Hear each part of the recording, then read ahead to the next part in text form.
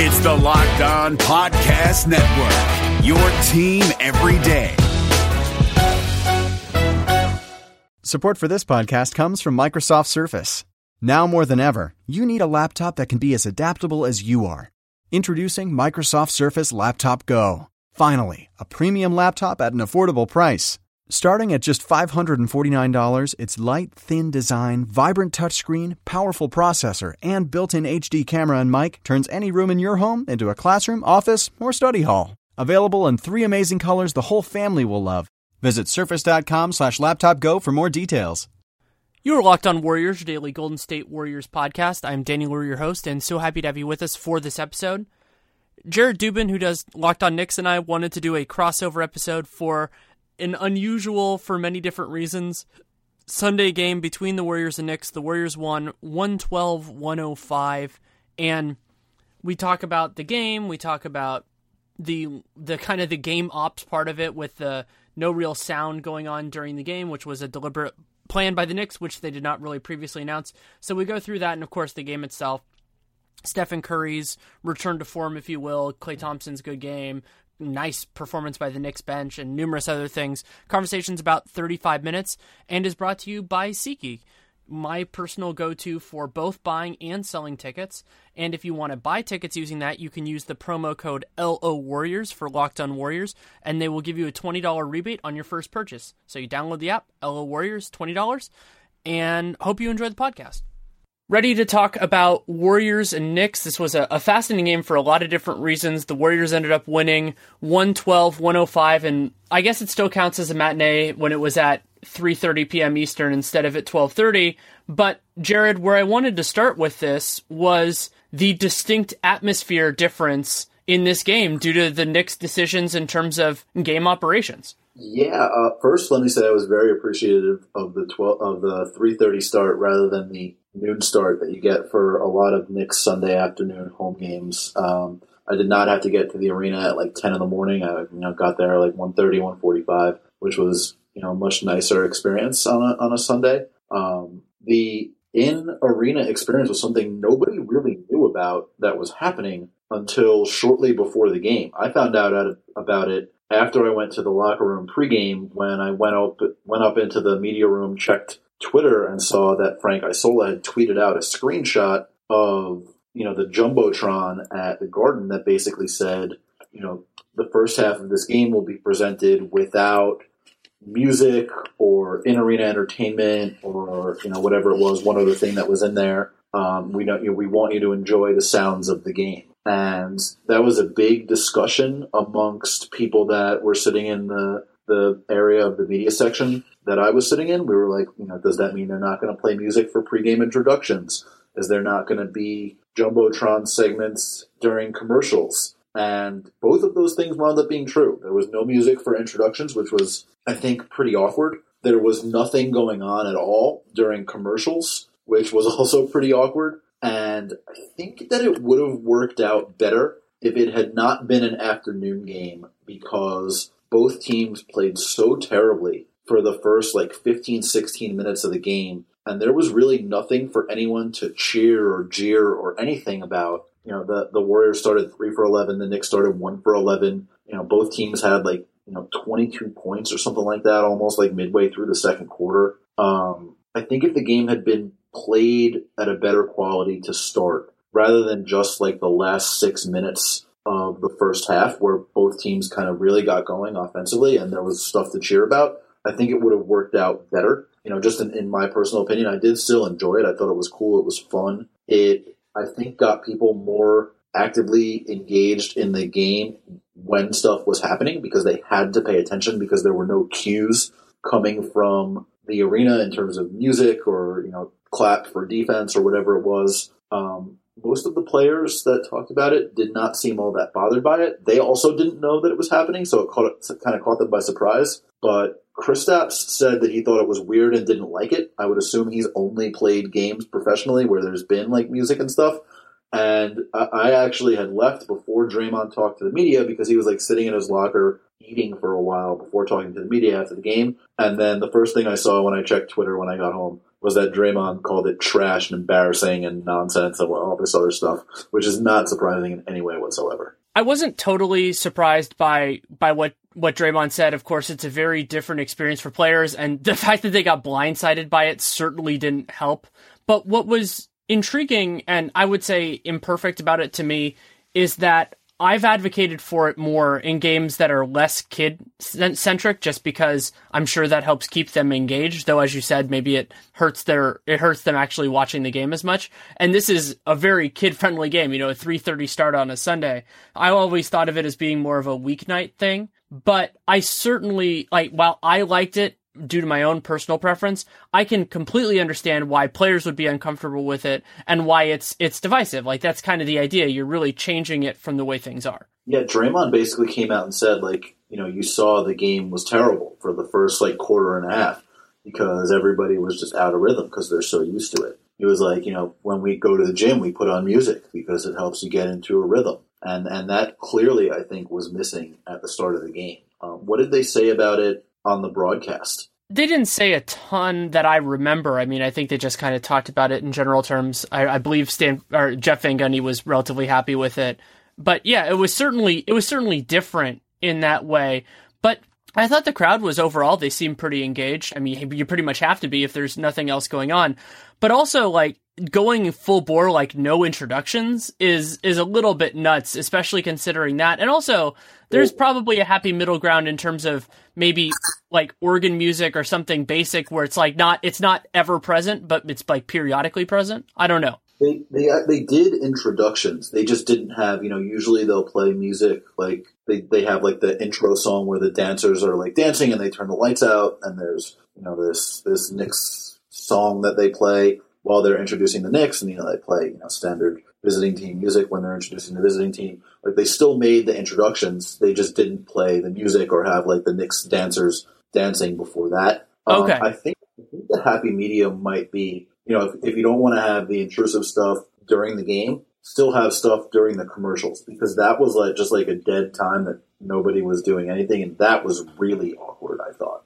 I think you could make the justification to just let it happen during the game. I think it might be better if it was a closely contested, well-played playoff game where, but the thing is you don't know before the game if the game is going to be closely contested and well-played. And it seems like the kind of thing that you have to plan out in advance, although apparently they didn't, or at least didn't let anyone know that they were planning it. The timeouts thing, there not being anything going on was really awkward, though, I thought. Yeah, that's something that could be fixed, and it is strange to go from one extreme to the other, but at least now we have an idea of what it's going to be.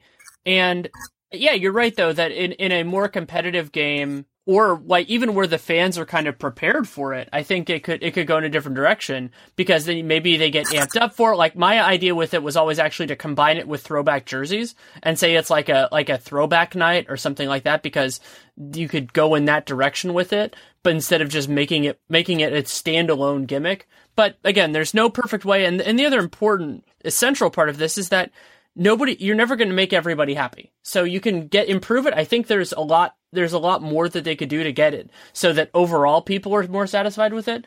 But people have different aesthetics. And I wrote on Twitter that I disagree with Draymond, and people are like, oh, well, he's on the court, you're not. It's we're all entitled to our own opinion. I'm not saying he's wrong. I'm just saying that we disagree. Right. I mean, how did it come across on TV? Because obviously you can hear all of the music and stuff when you're watching games on TV.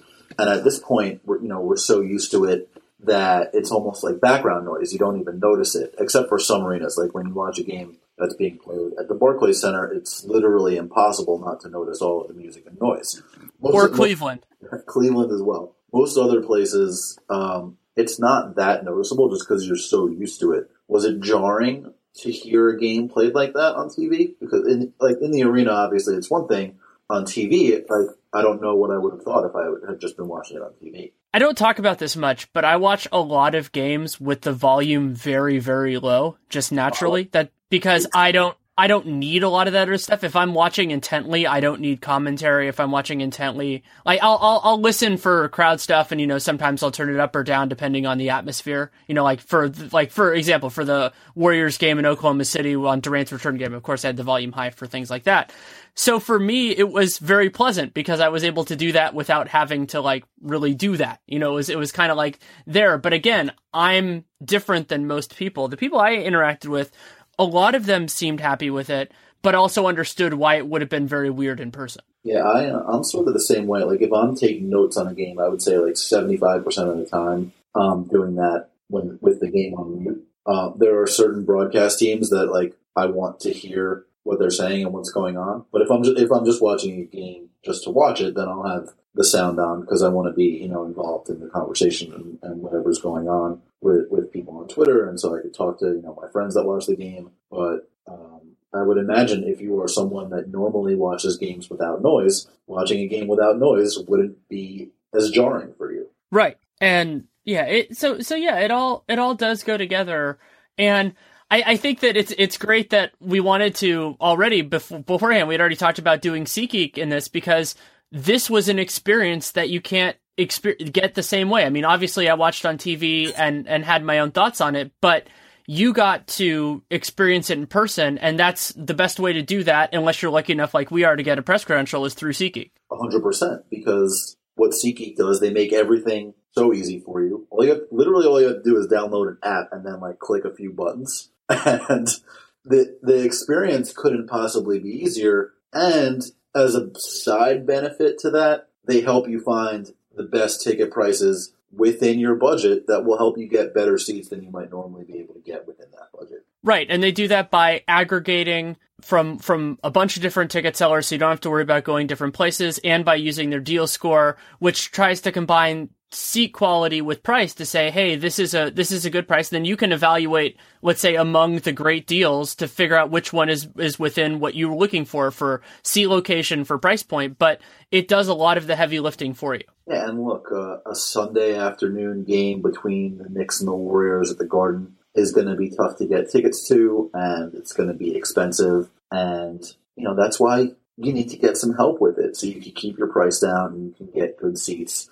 And that's something that applies not just to a quote-unquote marquee game like that, but for every game, no matter, who you want to see or what city you're in. And it doesn't just work for games, for basketball games. It works for football games, hockey games, literally anything else, for concerts, whatever you want to do. Right. And so another benefit, you can just download the free SeatGeek app, SeatGeek, and then a perk for both of our listeners, and you can use whichever one makes you happy. You can go to the settings tab, enter a promo code, and if you're listening to this through Locked On Warriors, you can enter the promo code LO Warriors, and you get a $20 rebate on your first purchase. All you do is you buy tickets just like you would normally, and they just send you $20. And if you're listening through Locked On Knicks, you can do the exact same thing. Download the SeatGeek app, go to the settings tab, click add a promo code, and then enter LO Knicks. And then again, you will also get $20 back on your first ticket purchase. So that way you get not only access to an app that I think both of us personally use and enjoy, but you get $20 back, and you get to tell SeatGeek that you support our shows, either one, whichever one you support, so that hopefully makes them want to keep buying with us and keeps that train rolling. But yeah, I think today is probably one of the best examples of a regular season game.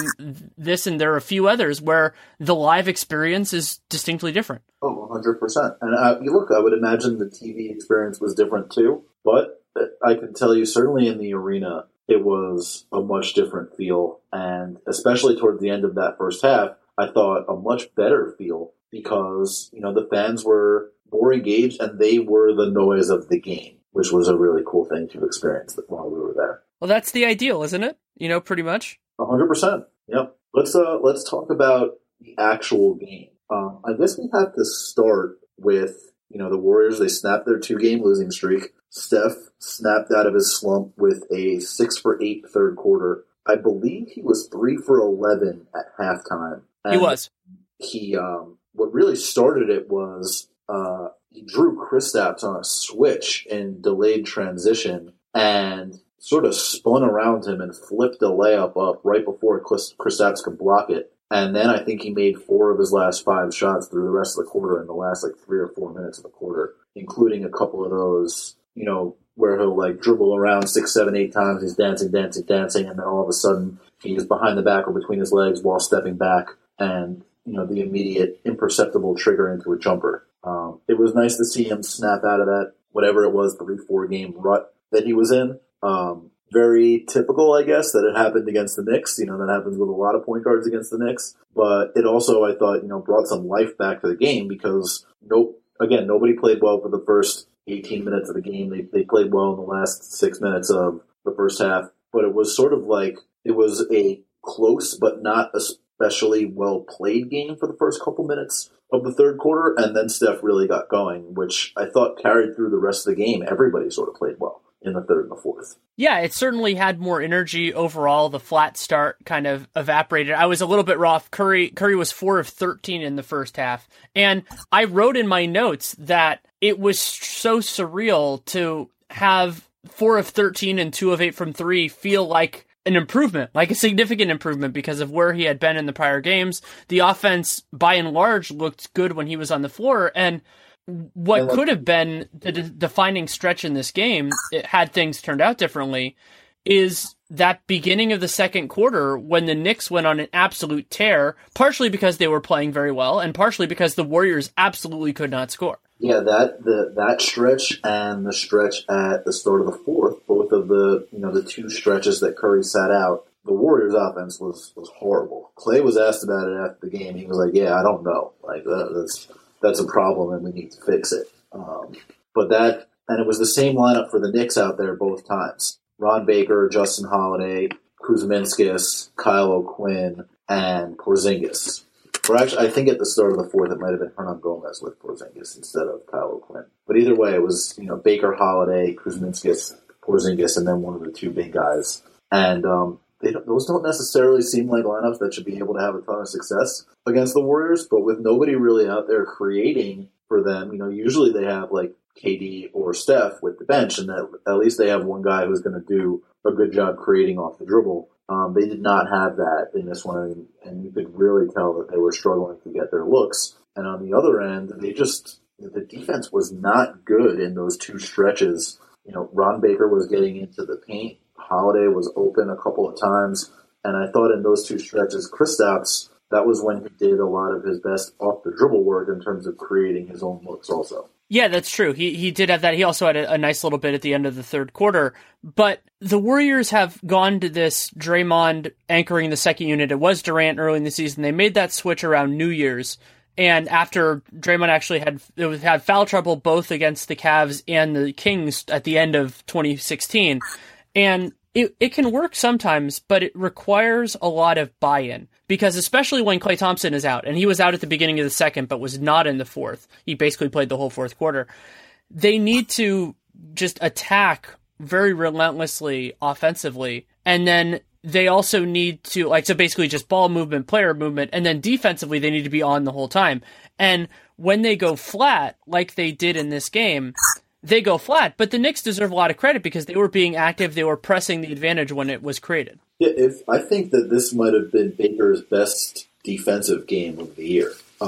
He's someone that, people had, I think, high hopes for defensively based on the way he played in college and the way he played in preseason. But I thought for the most part throughout the season, he's been really bad defensively, not able to stop anybody at the point of attack, not athletic enough to stay in front of guys. I thought in this game he played really well defensively, particularly in those 2 stretches at the start of the second and the start of the fourth. And that sort of pushed the Knicks into their offense on the other end because they were, aggressively into their guys defensively because the point of attack defense was there, which meant that nobody had to over-rotate. And then that helped them get rebounds and that helped them get out and transition so they could get not necessarily early offense shots, but they could get into their offense earlier so that they weren't running up against the shot clock towards the end of it. I thought that he was a really important part of the 2 second unit runs. And single game plus minus is pretty dumb for the most part, but I thought it reflected the way he played that he was plus 10 in a game that they lost by by 7. Right, just like Curry being plus 22 in a game that they won by 7 was appropriate in almost exactly the same way. Right, and Baker, I mean, for the most part, he was out there when Steph wasn't, but that's like half of his minutes, so he played, sometimes when Steph was out there too. But, right. Well, and also, one of the fun things about that first half was the Knicks had 0 assists in the first quarter, and then they had 7 in the second. 4 of them were Kyle O'Quinn. And O'Quinn got the first one, which was what really got that run. I think they started the second quarter on a 13-2 run, and that was the pass that really got them going. I think he found Holiday in the corner for a 3. It was, I think, the first assisted basket, if I'm remembering correctly. But he wound up leading the Knicks in assists for the game. He only played 11 minutes. Wow. It's incredible. But so obviously our two teams are in different places at this point in the season, and I mean, you and I talk just off the air a fair amount, and I was just wondering, in terms of your own state of mind, is this kind of, in many ways, just a satisfying result? Porzingis played better than he has against Draymond Green, basically at any point during his career, ended up with 24 and 15. A lot of the bench players had nice games, and even, Derrick Rose did well for the most part when he was out there, especially offensively, but the Knicks lost, which means that it helps their draft pick. Is that kind of, in some ways, is that the best of both worlds? Yeah, that's like one of my friends texted me that exact thing after the game. He was like, "This was KP's best game in weeks, and the Knicks still lost. This is the perfect result." Nice. I think I agree. Like, I thought it was especially good that he did. Like, he had been so bad in 3 games against the Warriors, and Draymond just destroyed him in all 3 games. So for him to come out and be able to get to his spots, Draymond did push him off the block a few times, and there were a couple plays where KP still looked like the struggles that he had against Draymond in the previous 3 games. But for him to go for 24 and 15 against a guy who was giving him more trouble probably than anybody else in the league that he's played against was, I thought, a really good sign. And again, I'm sort of sick of them talking about how close they are to the playoffs. Like, they're now 5.5 games out of the 8 seed and like 2.5 games out of the 4 seed, or 2 games out of the 4 seed in the lottery, whatever it is. They could stop talking about the playoffs. Like, it's not happening. It's better for them if they lose. It's obviously better for them if they play well and lose. And you're right. Kristaps played well. It was his best game in a while. It was his best game against this team in particular. Baker played well. Holiday played well. Hernan Gomez did not play well. It was his worst game in a while. Obviously coming back from the injury, a little bit different. Rose, like you mentioned, played well offensively. He got to the basket basically whenever he wanted, in transition or in the half court. Had a few assists as well. The thing that was strange was how uninvolved Carmelo was. He only took 12 shots and 2 assists, and it's not like he got to the line a bunch. There was some double teams happening that he passed out of, but for the most part, things were running through Rose, Baker, and Kristaps, and Carmelo was sort of a side participant, which is one of the strangest things you'll ever see in a Knicks game. He was, and like I'm sure some will point to the idea that he barely played in that second quarter. I think part of that was just because they were on such a run, and so you might as well not change it. But Melo had 60 touches in this game. That doesn't seem like that many for him. He played 35 minutes, so while that's less than he does sometimes, it wasn't ridiculously low.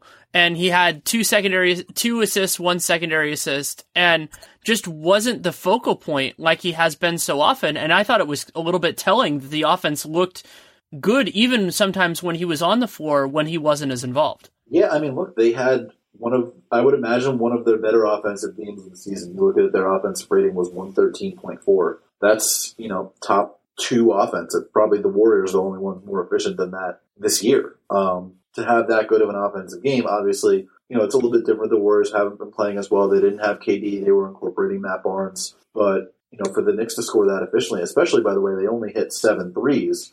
They went to the line a bunch. They shot well from the field, especially in the paint. They got to the basket a bunch. A lot of that, I think, was there seemed to be, to me, like, this was not a heavy triangle game. Like, that's something that they've been talking about recently. This was not one of those. It was a lot of, like, Rose and Kristaps high pick and roll. Kristaps didn't necessarily get the benefit of that. I thought Rose benefited more from it in terms of he was able to get to the basket because of the attention that Kristaps draws. And then there was a bunch of, Kristaps would take that screen, roll himself into the post, or roll himself into the deep wing and get his touches there. But and then with the second unit, those guys were moving the ball well, especially in that second quarter. But I think you're right. Their offense did not look worse for the wear with Carmelo not being the focal point.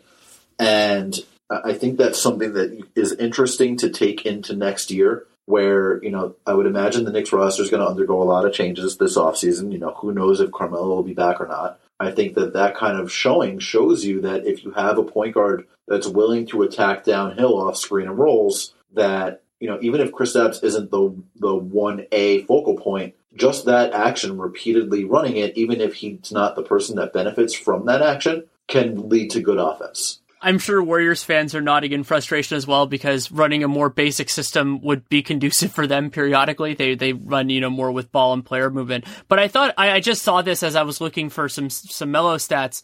A great encapsulation of how abysmal the early part of this game was. James Michael McAdoo ended up only playing 3.5 minutes in this game, and it was all in the first quarter. So it's not, of course, fully representative.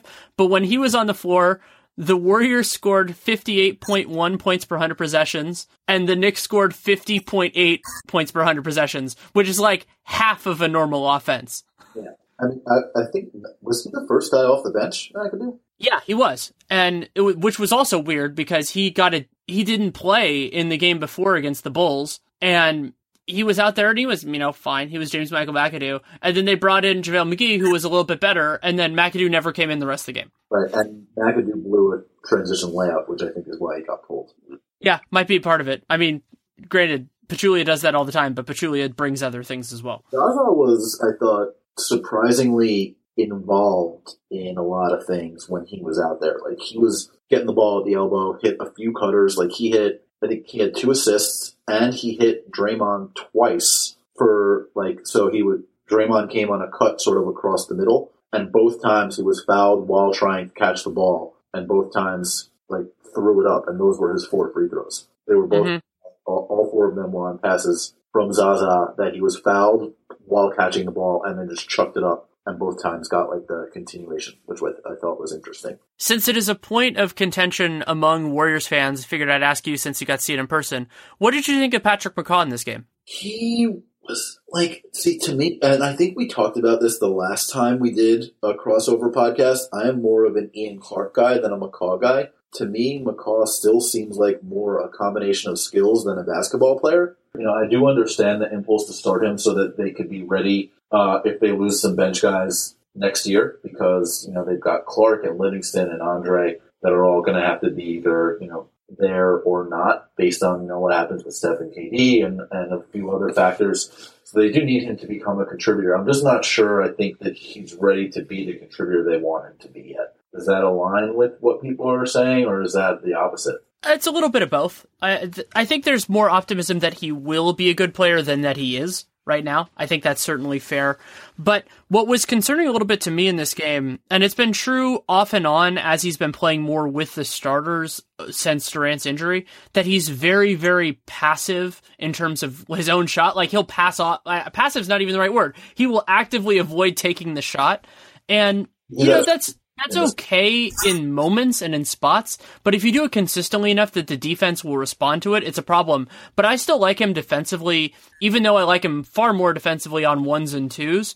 But I think he does a good enough job holding his own, being a smart guy, helping out, that he can provide value in, I guess, nominally the small forward position at sometimes as well. Yeah, he passed up a couple of shots in this game that, he was open and people, were expecting him to shoot and did that, pre-shot gasp, oh, it's going up, and then it didn't, a couple of times.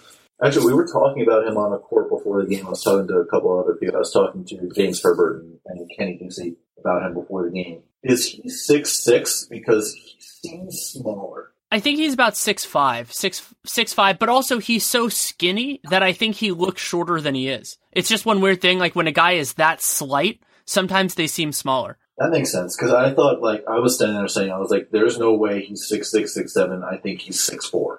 But that could just be the slightness that you mentioned. Yeah, I think he's 6'5", if I had to guess, but I haven't looked at him with that in mind in a little while, so I'm kind of going more from memory. But yeah, it's going to be interesting with these two teams because, the Warriors bench could all change over. We don't really know what's going to happen next year. But the Knicks have a lot of guys that I think can play. It'll be an open question about whether they can move into larger roles, but at least having those kind of support players is a huge benefit for them as opposed to where they were like 2 years ago when they just didn't have NBA players at all. Yeah, look, I would imagine that a bunch of the guys are going to stick around, but I would also think that this will be like the fourth straight year where more than half their roster changes in the offseason, which is a strange sort of streak to be on, given how much teams around the league value continuity. So that'll be the thing of it. And look, a lot of that hinges on Melo. If he goes, I would imagine way more than half the roster will change. If he stays, then, maybe a bunch of these guys stick around. But, you got to remember a bunch of them are on like 1 year deals. Like, I don't think Baker is signed beyond this year. Randall has a non-guarantee for next year. Holiday is a free agent this offseason. But, other guys like Lee is signed obviously beyond this year. Lance, Kuzminski, Quinn, Hernan Gomez. I would think those guys are all going to stick around. Maybe they'll get traded or something, but who knows? One thing I was wondering from you, what did you think of Matt Barnes with the starting unit? He talked about after the game, his defense is always going to be there. It's going to be the same no matter who he plays with. It's a matter of figuring out where he fits in offensively. And obviously he's going to be that guy who's like the corner shooter, doesn't touch the ball much, and unless he's wide open, he's going to be counted on to move it. But it's still an adjustment to figure out when you're playing with new guys, especially a group of guys that with Steph, Clay, and Draymond that has played together for so long and plays a certain way. For him, it's an adjustment period. What did you think of how he looked with those guys? It looks like he's in an adjustment period. I think that there's a place to really give him some minutes if it's a small forward that the Warriors are uncomfortable having McCaw or one of the other perimeter guys out there, especially if they don't want to start Iguodala. And I understand that because they want the stability in the units where, particularly when Curry's out. So Barnes is asked to do something very different with the Warriors than he was asked to do in Sacramento or in a lot of his other recent stops, because he has to move, make quick decisions, take the shot when it's there, pass on it when it's not. Those basic concepts are there with a lot of other teams, but it's different with the Warriors, just with the activity that they have and the involvement. So I think it would have been better to give him a little bit more adjustment without it, especially because he's not going to be playing with the starters in crunch time, in games that actually matter anyway. You're not trying to, give him a trial by fire to get him ready for the playoffs. If he's doing those minutes in the playoffs, you're probably boned anyway.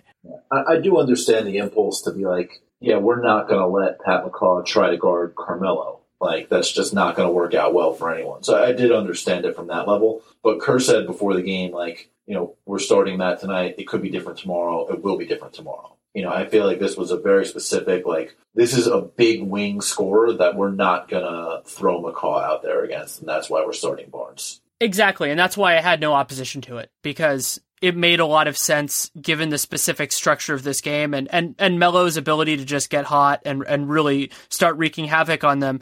And depending on how Kerr feels about Andrew Wiggins, it probably will be a little while until they have another guy where they really have to make that move. I mean, so they have Kawhi, they have Giannis in a little while, and I mean that's really about it. And for at least for a little bit, there just aren't that many small forward scorers. There are some two guards, like they face the Rockets at some point, but I am going to be fascinated to see not only that, but see how he deploys David West, see how they use Pachulia and everything else, because now it's a little bit more of a sandbox kind of feel for the Warriors rotation. Like, there are certain key elements that will always be there, but it's going to be interesting to see how they approach this time. Yeah, that's something he mentioned before the game too. Having a starter out, especially, a starter that's one of the handful of best players in the league, doesn't just affect the starters. It affects everyone. It changes when everybody plays, who they play against, who they play with. Obviously, they're not used to it this year with this particular team. Like, yeah, they played without Kevin Durant for years leading up until this year, but they get settled into a rotation and a rhythm, and who plays when, who plays with who's going to be on the court against certain kinds of lineups. All of those things change when you remove one of the biggest components of that. And it's going to take, I don't know if this game and the fact that they played well for, 2.5 quarters means that they're now used to it. Like, it's still going to be an adjustment over the next few weeks. Yeah, it'll be fun to watch, and I'm excited about it. Anything else from this game that you feel like we need to discuss? Not particularly. I mean, I don't think we need to talk about, like, one of Courtney Lee's worst defensive games of the year and how he kept losing Klay Thompson in the fourth quarter. Yeah, that was part of what spurred Clay. It's weird. This happens with Clay with some frequency now. I've noted it as I go through quarter splits to work on my stuff for The Athletic. So in this game, he had 14 points in the first quarter, and he had 12 points in the fourth quarter. So it's like, so you have those huge moments. They're certainly like kind of indelible, like big parts of this. But then he had I think it was 3 and 0 in the second and third. So, some of that was Cornelius Dewey's defense, but that's kind of the nature of the Klay Thompson experience. Yeah, and it's a good thing to have when the explosions happen, and there are times where it's like, well, where's Klay? And some of that is okay because Steph is going off in the third quarter, and some of it is not okay because Steph went 4 for 32 from 3 across 4 games. So it's like it's a balancing act, but having that kind of binge scorer that can just take over a quarter is a good thing to have on your side, I think. Certainly. And yeah, I think that's about the last thing that we really have to go through since we talked about plus minus star Ron Baker. But yeah, this was certainly a fun game and an interesting experience. And thanks so much for taking the time to come on. Yeah, thank you for doing this. I appreciate it. Thanks again to Jared Dubin for taking the time to come on. You can listen to him at Locked On Knicks. Does a very good job there. You can read his work wherever it gets published. It gets all over the place. I think he's done some good stuff for Vice and various other outlets recently. And you can, of course, follow him on Twitter at JADubin5. That's JADUBIN5. This was a really interesting game. I mean, I thought we hit on a lot of the big notes of it. And Klay Thompson, I kind of got at this at the end, him being huge in the first quarter, huge in the fourth quarter, and played some solid defense in the middle, but was not that present when the second quarter is really where he's going to need to get his bread buttered a lot of times for this team. But in this second quarter, Kerr didn't play him the whole time. He was out for that first disastrous part of the disastrous first part of the second quarter. He came in and I think he got a little better marginally, but still not great. So we'll see how that happens. Both the Warriors and Knicks, but more importantly, listeners of this podcast, the Warriors play again tomorrow on Monday. Warriors head down to Atlanta to play the Hawks, they had a tough loss today to the Indiana Pacers, but they've been playing pretty well recently, so that will be a challenge for them, of course, from Warrior Kent Bazemore, Dennis Schroeder, Dwight Howard, Paul Millsap, all-star, their best player, so there's a lot of different things going on. Millsap versus Draymond will be a big story for that game. Of course, there will be a Locked On Warriors podcast about that, so you can check it out. It'll come out, at some point after the game. Personal reasons, I hardly enjoy the earlier start Pacific times. It gives me a little bit more space to get everything done. You can also check out my work for The Athletic. My Every Players are up as I record this, and of course my game analysis will be up by the time most people listen to this podcast, so you can check that out as well at The Athletic. There should also be a new Dunked On Basketball podcast and a new Real Jam Radio with Tim Bontemps of the Washington Post going through the tiers of both the Western and Eastern Conference. We talk about Kevin Durant's injury, how that affects the West playoff picture, and a whole lot more. So you can check that out too. If you want to support this show or really any other show, you can leave a rating, leave a review in the podcast player of your choice, subscribe, download every episode. Those are great pieces of support. Also, you can really support this show by checking out SeatGeek. So you go to SeatGeek, which is their free app, SeatGeek, and you go to Settings tab, enter the promo code LO Warriors, like Locked On Warriors, LO Warriors, and they'll send you $20 off your first purchase. Jared and I talked about it during the show. It is my personal way of buying and selling tickets. I mean that. It's the God's honest truth, and you should check it out as well. Also, as always, if you have any feedback, good, bad, or indifferent, you can reach out to me, Danny Leroux, NBA @gmail.com, at Danny Leroux on Twitter. If you take the time to write it, I will take the time to read it. I hope to respond. I do not make that promise. That's not the promise I'm making, but you can definitely check it out if you will. And of course, check out the other great work that all of the other Locked On podcasts are doing. Locked On NBA, all of the other Locked On teams, both NBA and NFL. And then Josh Lloyd does great work with Locked On Fantasy Basketball as well. And I believe they're doing draft materials. You can check that out as a Niners fan. The draft is one of the few things in the NFL I get to look forward to right now. So you can check that out as well. So thank you so much for listening. Take care and make it a great day. Hey, Bay Area sports fans. This is Ben Kaspick, host of the Locked On Giants podcast, which should be the next Locked On podcast you fire up in your feed. The MLB offseason is closing in, and I'll have you covered every day, breaking down the rumors, speculation, and transactions that'll shape next year's Giants team. Subscribe to Locked On Giants right now on your favorite podcast provider. This is Josh Lloyd, the host of the Locked On Fantasy Basketball Podcast, the number one fantasy basketball podcast in the world. If you are looking for information regarding fantasy basketball, recaps of the NBA, this is the show for you. We are heading into the offseason and starting to get ready for the 2020-2021 fantasy season. We'll have all the information on what happens through the rest of the playoffs, free agency, the NBA draft, and then heading into a big 2021 season. So make sure you're checking out the Locked On Fantasy Basketball Podcast.